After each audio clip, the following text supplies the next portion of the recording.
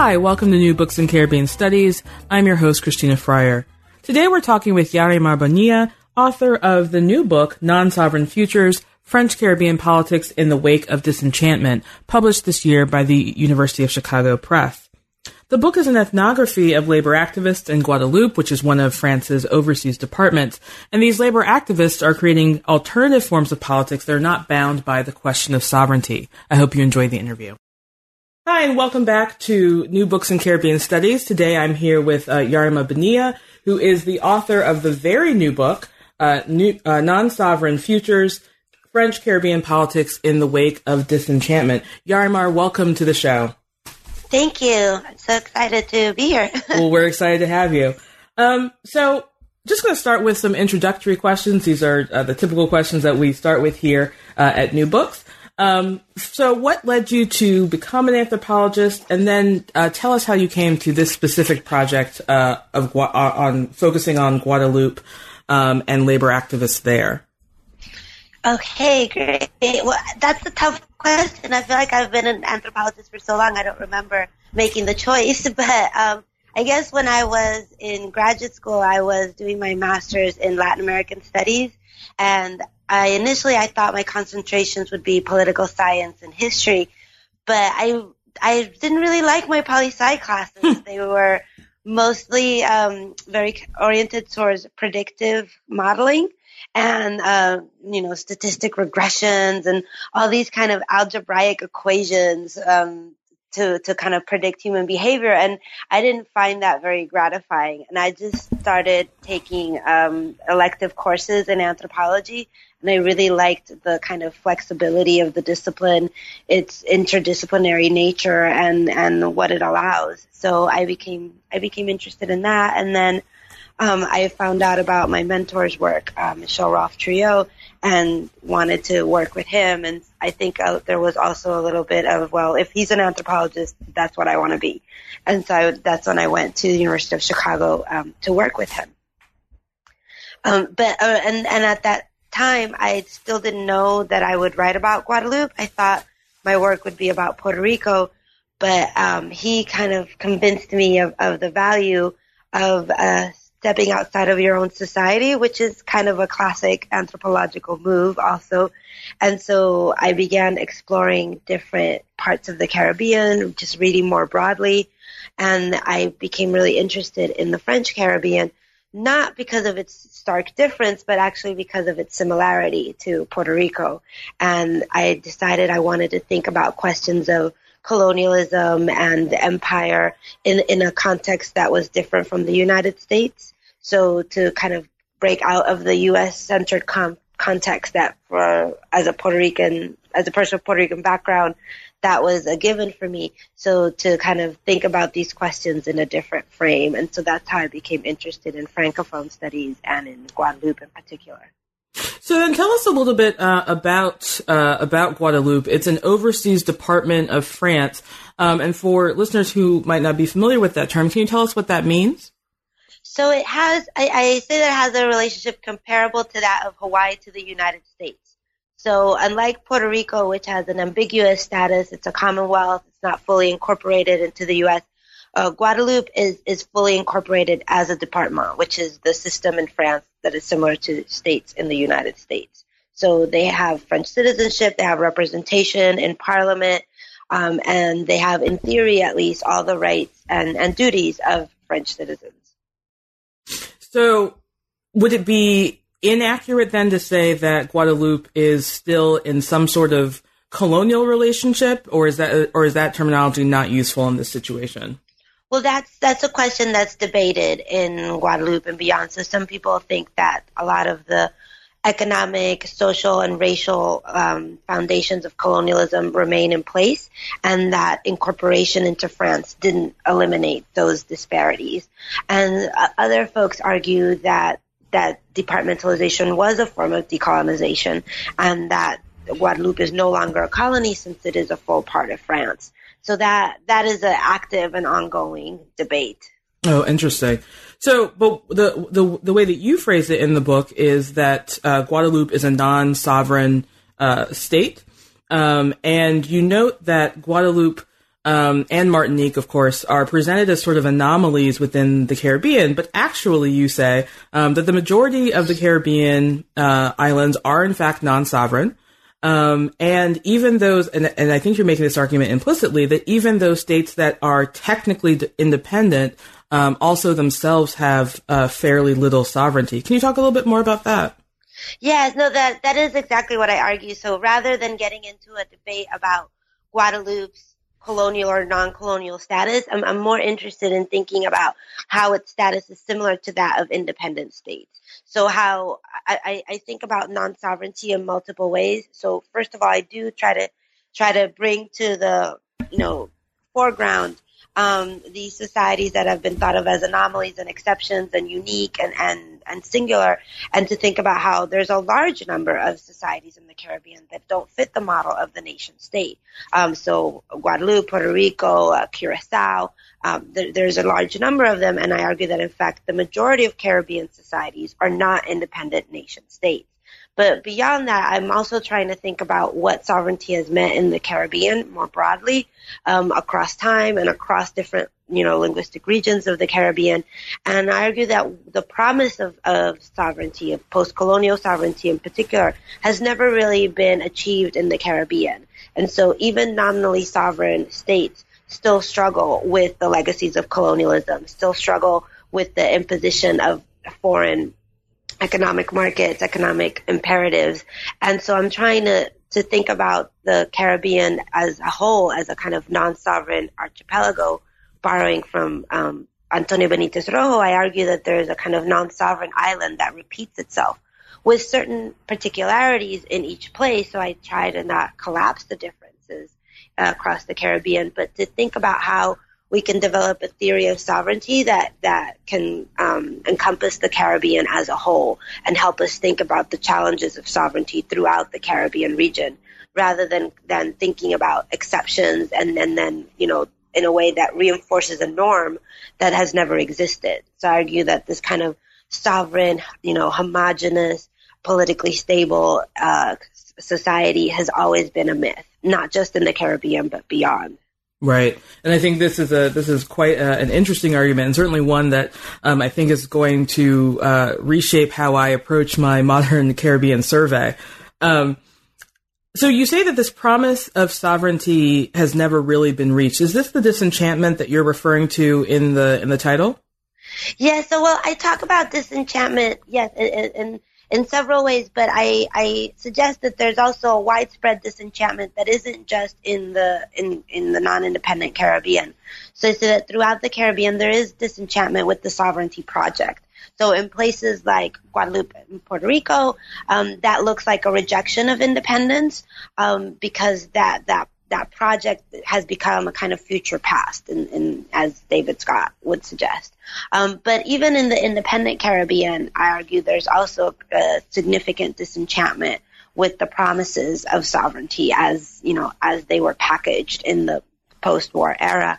And I argue that throughout the Caribbean, populations are searching for alternative political forms and alternative forms of politics. This is what I describe as non-sovereign politics, right, which are social movements that are not focused around state formation and are not focused around the attainment or the consolidation of state power, but that do still search to create new alternatives, new forms of community, and new relationships to power, both locally and globally. And that I see, I don't do this work in the book, but I do see connections between what is happening in Guadeloupe and the kind of social movements that are sprouting up in other parts and throughout the Caribbean region, but also in other parts of the world today. So the non-sovereign politics that you're describing, your sort of site of study in the book, is this long history of labor activism in Guadeloupe? And I think this moves us into chapter 1. So how did nationalist struggle and then I guess post-nationalist struggle become tied so closely to labor activism in Guadeloupe?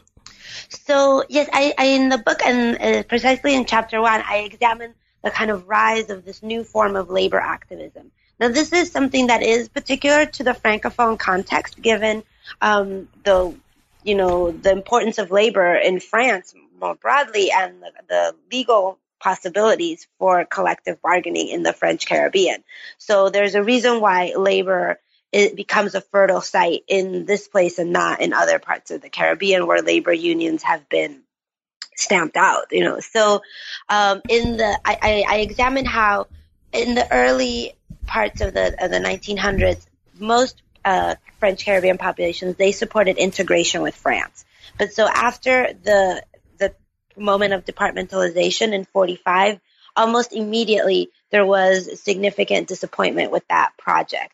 And as Antillean migrants moved to mainland France to work and help rebuild after the war, they experienced all sorts of discriminations as documented in famous texts like Frantz Fanon's Black Skin, White Mask.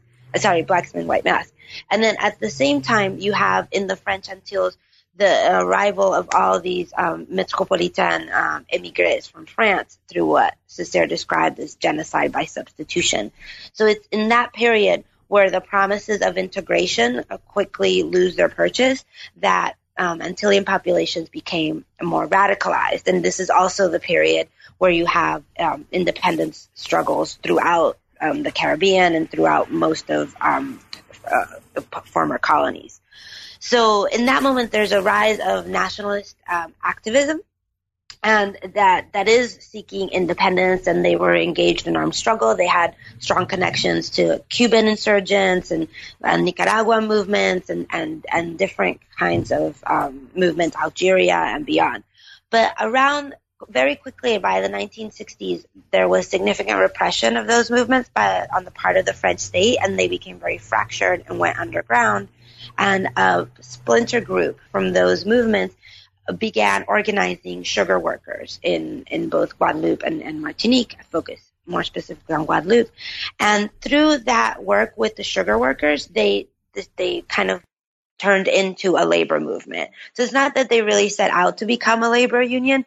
It's that, again, there were certain political possibilities available through syndicalism that were not available through other forms of struggle.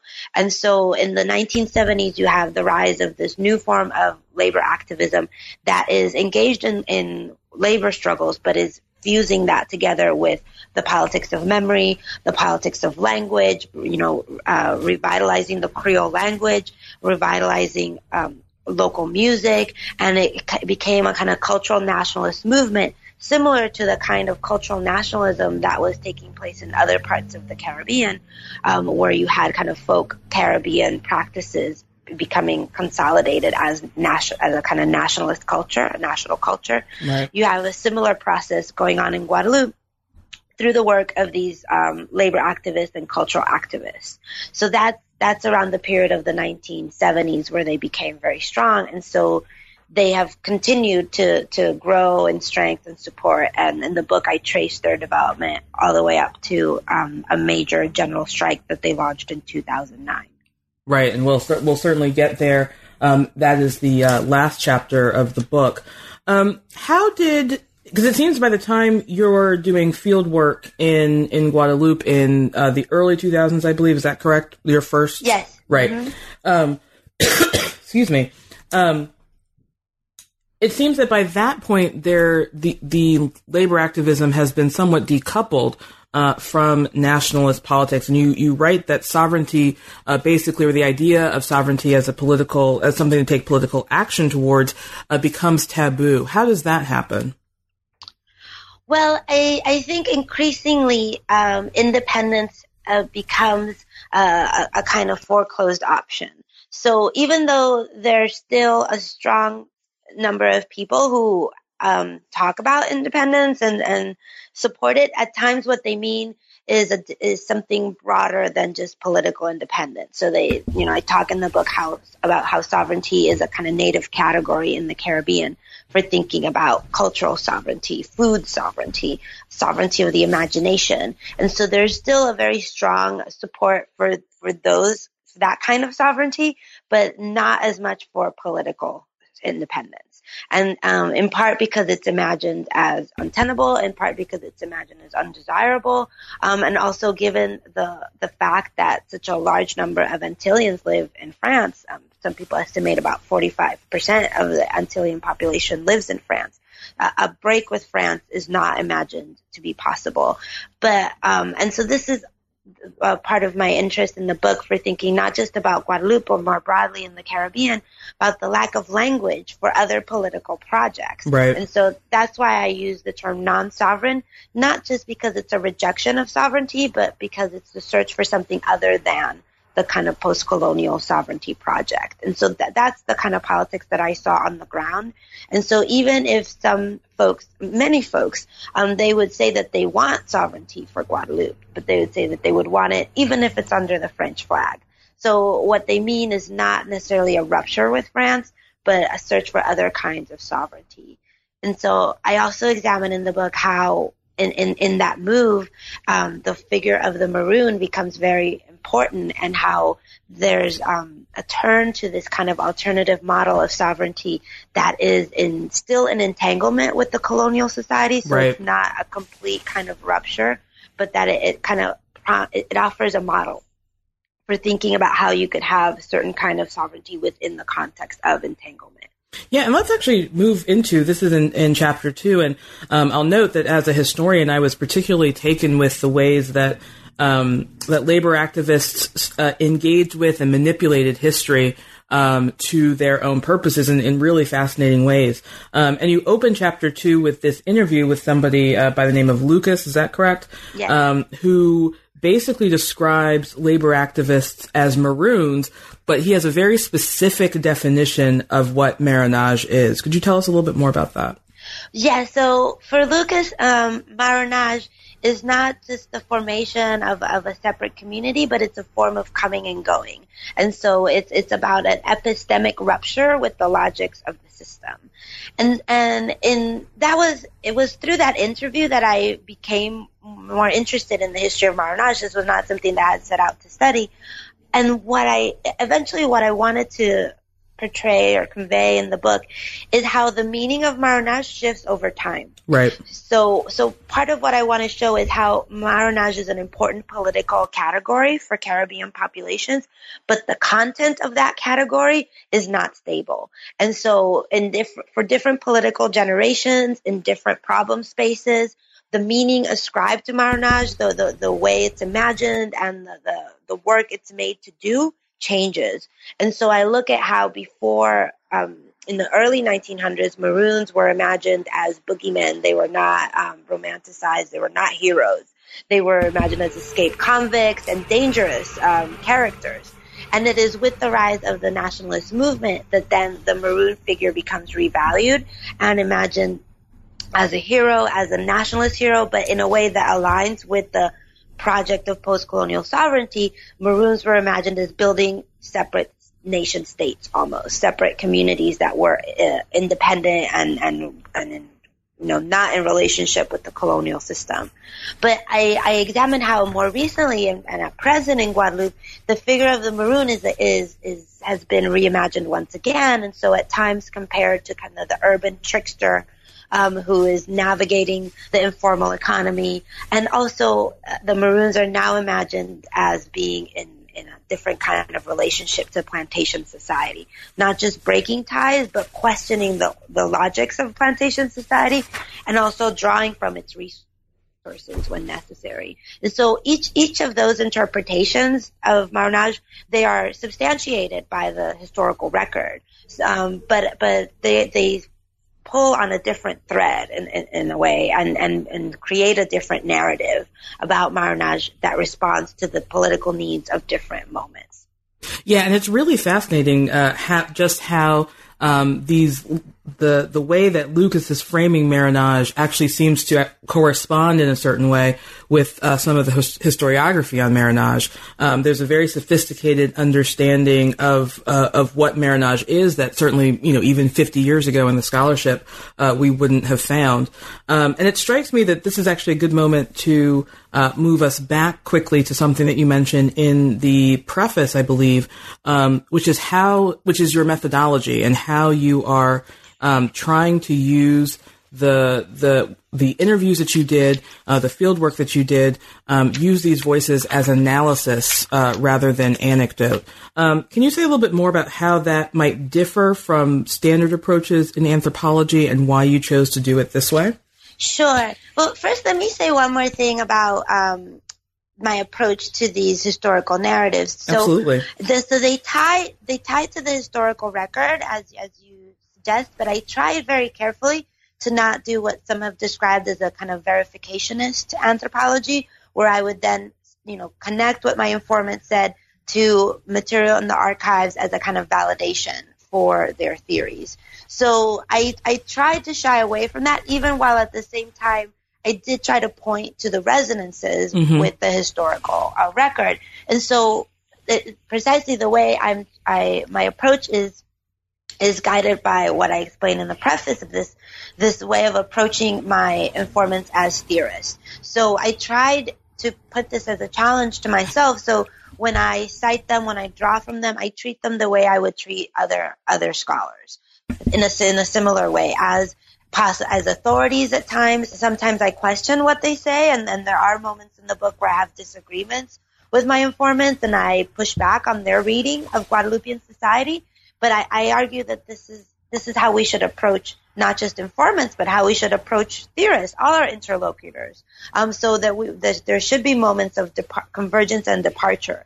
And so with Lucas's vision of Marronage and that of the other folks that I cite in the book, I try to put them in relationship to how historians have debated about Marronage and how other theorists and thinkers have thought about the historical record. And I try to do that throughout the book. And I do think it is a bit of a departure from the way, voices are used within ethnography, which is, it's been untheorized to a certain extent what the role of Native voices are in the text. Triot, I cite Triot, who asks a provocative question, are they there, just to add flavor, character? What is their value? Right. And so I tried to think carefully about what they were contributing and to make room for them, not just as evidence of my argument, but as folks who have arguments of their own. And so I wanted the reader to feel like they were in conversation with the folks in Guadeloupe, as also with Triot, with Benitez Rojo, with myself, in thinking about the Caribbean region, and that it could be a kind of dialogue with these multiple voices that are each well poised from their own position to tell the reader about this place. And I think that really comes across quite well throughout, especially in chapter 3, which is the first of, you talk about two sets of strikes in the book, or you focus on two sets of strikes in the book. And the first is this sugar strike. Chapter 3 is called Life on the PK. Am I pronouncing that correctly? Yes, you are. And this is earlier in the 2000s, if I'm remembering correctly. Yes. And can you talk about what this strike was about, how long it went on, and the outcomes of it? So, yeah, the Sucre strike that I cover in chapter 3, it lasted an entire calendar year. Wow. And yeah, so it was not entirely rare. There are many strikes, yeah, but during the time I was there, it was definitely an opportunity.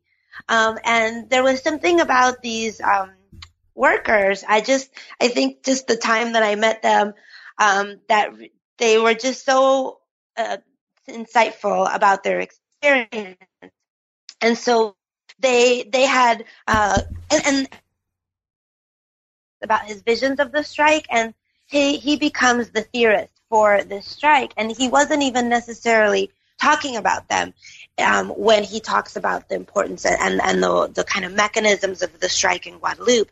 But it's just that in some ways they became kind of, their process was very emblematic of the way Max and others envisioned the strike.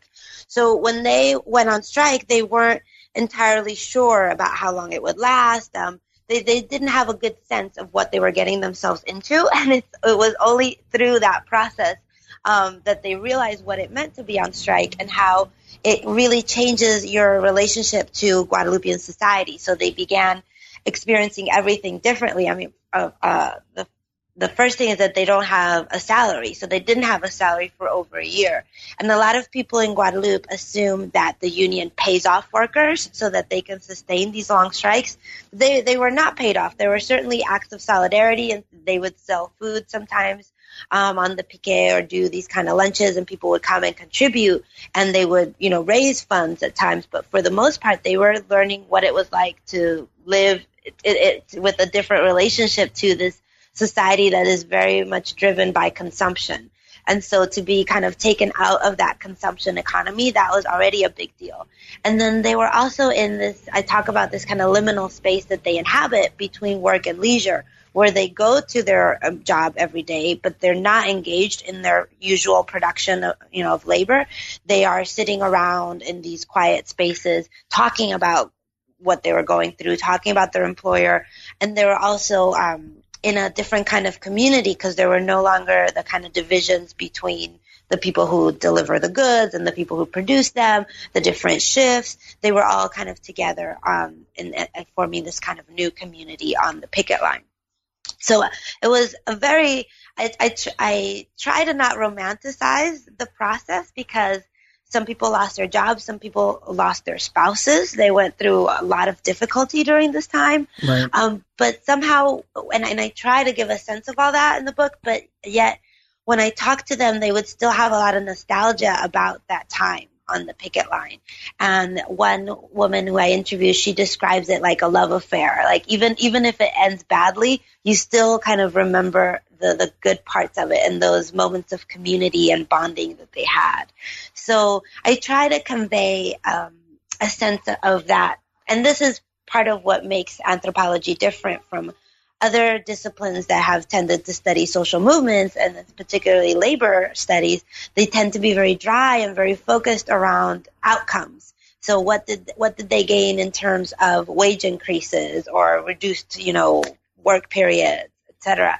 But my focus is more on how were they transformed as individuals during this process. And so I try to get at those subjective transformations in my description of the strike. So if we revert quickly to the drier forms of labor studies, what were the outcomes of the strike in terms of wages, in terms of the issues that they were striking over at the beginning? Well, they had a restructuring of their work condition, of the kind of forms of payment. So it's not fresh in my mind, it's in the book, but like the drivers, for example, they became paid under a new system that was not based on the time that they worked, but on other things. And then there were also salary increases for some of the people in other parts of the industry. But what I found was that, so even though they had certain gains, the company also did a kind of de facto downsizing. And right. So certain positions were eliminated. And so even though they had supposed improved work conditions, some of them were working longer hours at the end of the day under the new formulations. And then other things that they gained in writing were not actually applied. Of course. And so I haven't followed up recently, but the last time I had talked to them, they were trying to figure out if they would go on strike again to have those things applied. How could they, they realized that that labor movement is not a kind of moment, but it's a kind of ongoing process. That is not, okay, we signed the agreements and now everything is good and we no longer have problems in our workplace, but rather that they had to sustain the energy of the strike and to keep meeting and to continue to be a kind of important presence in their workplace. And when I kind of concluded my research, they were still figuring out how to do that. And it seems as though there's a way that the sort of disappointment with some of the outcomes actually channels new forms of politics and new forms of political strategy.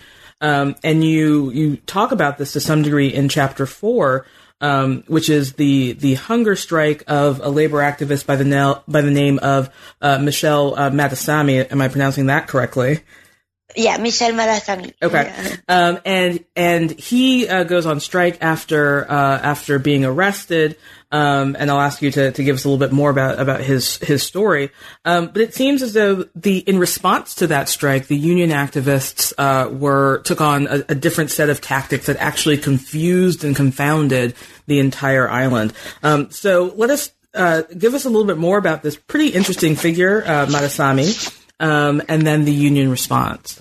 Yeah, so in the book, chapter 3 is the one about the Sucre workers, and I kind of leave them aside, for a minute and kind of leave them trying to figure out what to do next. And it is, like you said, that disappointment fuel later participation, because the Sucre workers and everyone in the book kind of comes back at the end to participate in the large 2009 strike. So I kind of examine how different things that were happening in society then converge in 2009. So with Michel Malasami, part of what was interesting about the Malasami strike was the moment in which it occurred was a time when the union was rethinking its relationship to the media. And so it was the moment when blogs were emerging and different forms of kind of new media were appearing on the landscape in Guadeloupe. And so Michel Malasami, he was captured is a little bit strong. He was arrested and placed in jail, but not sentenced for his participation in previous labor strikes. He had been accused of certain charges of destruction of property, etc. And so he went on a hunger strike to protest his arrest. And it became a very mediatized affair, and it lasted over a month that he was on this hunger strike. I can't remember now I think he was drinking water but not eating. And so in the book I examine how the labor activists kind of utilized this strike as a kind of form of destabilization, creating a kind of heightened crisis in Guadeloupe, where people were afraid not just of what would happen to Michel Malasami, but also they were in a constant state of waiting to see what the new reaction of the union would be. So I look at how this form of protest, the hunger strike, which is in a way very passive, you're not acting upon, you're kind of ceasing activity, and it relates to the forms of the strike that is also about a kind of cessation of activity. It created a kind of feeling of social crisis, but it also it spanned beyond just the folks in the union. Other people became very concerned about Michel Malasami and involved in the strike, and there were young people who were arrested for their participation in protest acts. And so the Malasami moment was a kind of precursor to what would be seen later in 2009, where broad segments of society would become involved and the media would play a very definitive role. Now, Michel Malasami is of Indian descent, and you talk about the way that his ethnicity also got bound up in sort of the media spectacle. Can you tell us a little bit more about what his being of Indian descent means in a place like Guadeloupe? Yeah, so the Malasami moment, I also look at how it kind of opened up conversations for race and ethnicity and also gender that are not usually part of union events. And in terms of what Malasami's Indian identity means in Guadeloupe, it was actually an open question, because what I argue is that in the French Caribbean, the Indian identity is a bit vacuous, and it can be kind of filled with different content. And so on the one hand, he was compared to, he was described as the son of Gandhi and imagined as this kind of symbol of peace and transcendence. But then at other times he was described as a kind of, more violent hothead because of his ties to the union. And I look at how the labor activists who are carrying out his solidarity campaign, they played on the malleability of Indian identity in Guadeloupe to portray him in different ways as kind of both a hero and a martyr that people could rally around. So, for in the interest of time, I'm going to move straight to the 2009 Guadeloupe strikes. But I do want to note for listeners that Chapter 5 is another example of the way that labor activists are engaging with and manipulating history. And it's a very interesting chapter about this tactic called memory walks and ways that labor activists are really reconnecting with a certain version of the past. But in Chapter 6, you talk about the 2009 strikes in Guadeloupe, and these were on a massive scale. These became international news. Certainly, the French government was forced to respond. Can you let us know, or tell us, I should say, what these strikes were about and how they got to be on such a massive scale, as opposed to, say, the sugar strike that you mentioned in Chapter 3? Why it reached such a mass scale? Yes. Well, part of it was that it already with Michel, with the Madasami affair, there was the creation of these new organizations that were outside of the union that became charged with issues of cultural memory, historical politics, and so they're the ones that are organizing, for example, the memory walks in Chapter 5. Right. And so then in Chapter 6, I talk about how those organizations, the cultural arm, I describe them as the cultural arm of the union, they allied with other groups that were like consumer advocate associations, organizations interested in the rights of disabled folks in Guadeloupe. And there were 48 different organizations that partnered up to carry out this labor strike, which was not a labor strike, it was a general strike. And when it originally began, there was not a clear sense of what it would be, and it didn't even have a name. It was, the journalist described it as the Coalition for Guadeloupean Purchasing Power, because most of the things that they were concerned with were the high cost of living in Guadeloupe, the high gasoline prices. This was when gasoline prices had spiked throughout the world, and the high cost of food in the supermarket, of utilities, of public transportation, just basically high cost of living in general in Guadeloupe. And they asked for an audience with the prefect, but they were denied, and they kind of began building steam. And eventually they took on the name of the Lianage contre Profitation, Lianage being a kind of Creole word for a kind of community and a unity. And I talk about how it offered a kind of new model of community that is different from that of the nation state, and all kind of unity and difference that was that came to be through this coalition.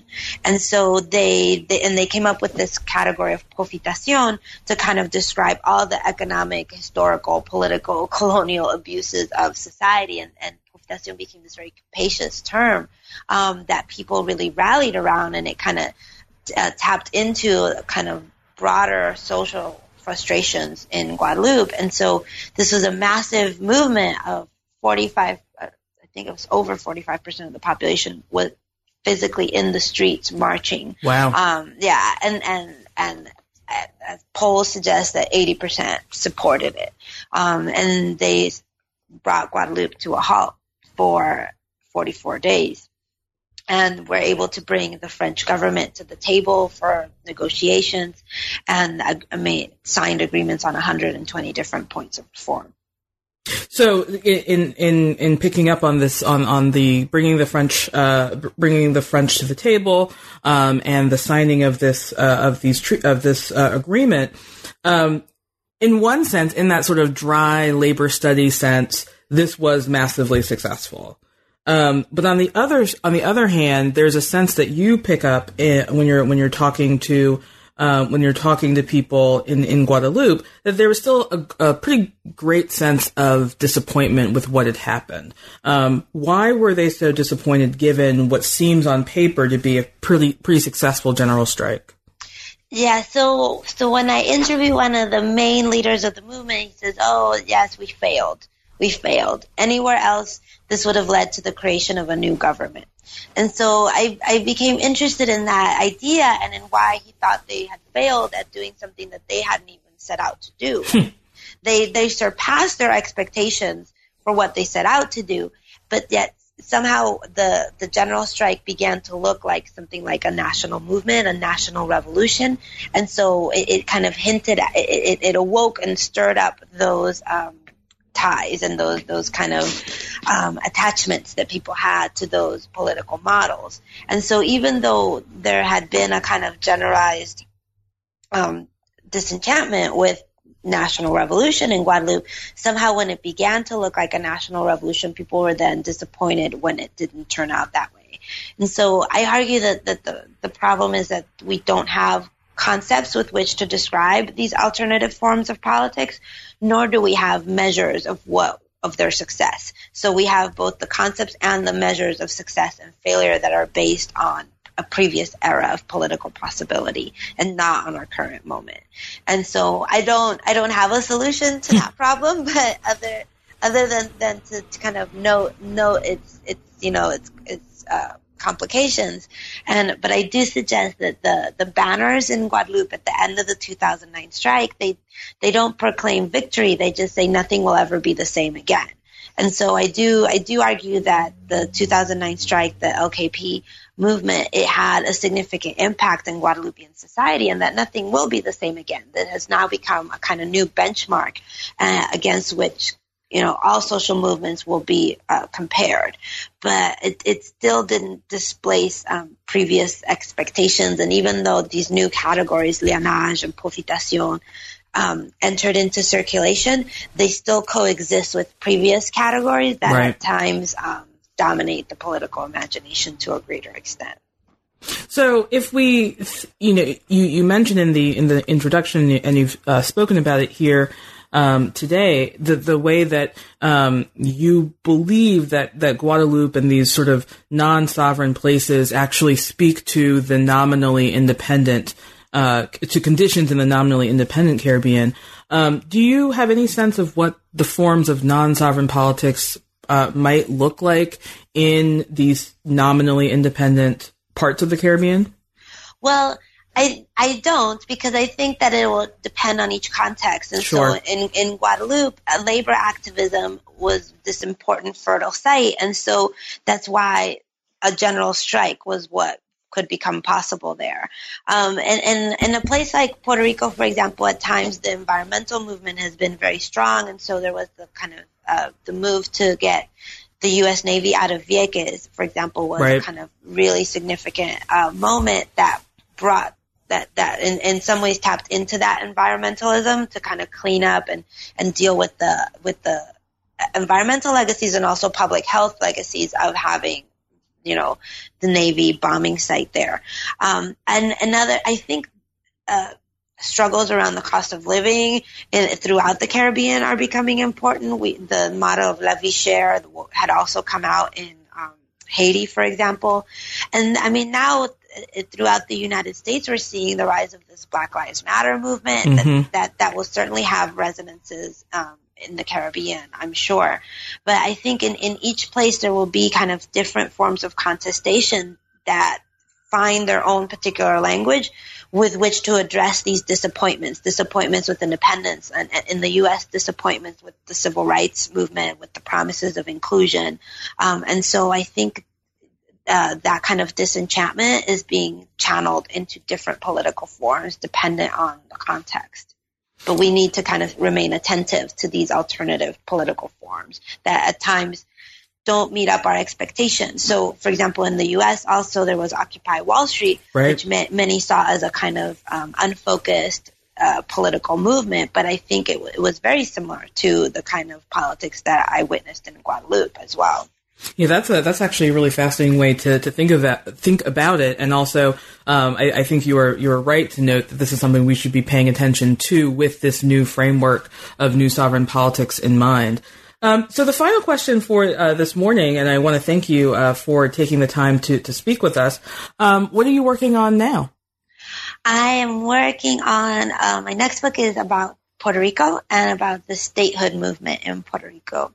So I describe it as a prequel to the Guadeloupe book. Okay. Yes, in the sense that we kind of already know what the story of integration looks like in Guadeloupe. But yet I'm interested in these folks in Puerto Rico who are imagining integration into the United States as a form of anti-colonial politics and a form of decolonization today. Well, that sounds fascinating, and certainly will be an important work for people working really on any aspect of the Western Hemisphere. Yarimar, we want to thank you again for speaking with us. I've really enjoyed our interview. And once again, I think this is a really great book for people to read. I also think it's a great book for students, and I certainly am planning to start assigning it in my own classes. So thank you again for speaking with us. Thank you. It was great fun. And we will and thank you all for listening to New Books in Caribbean Studies. Bye. You've been listening to New Books in Caribbean Studies. Thanks for joining us, and see you next time.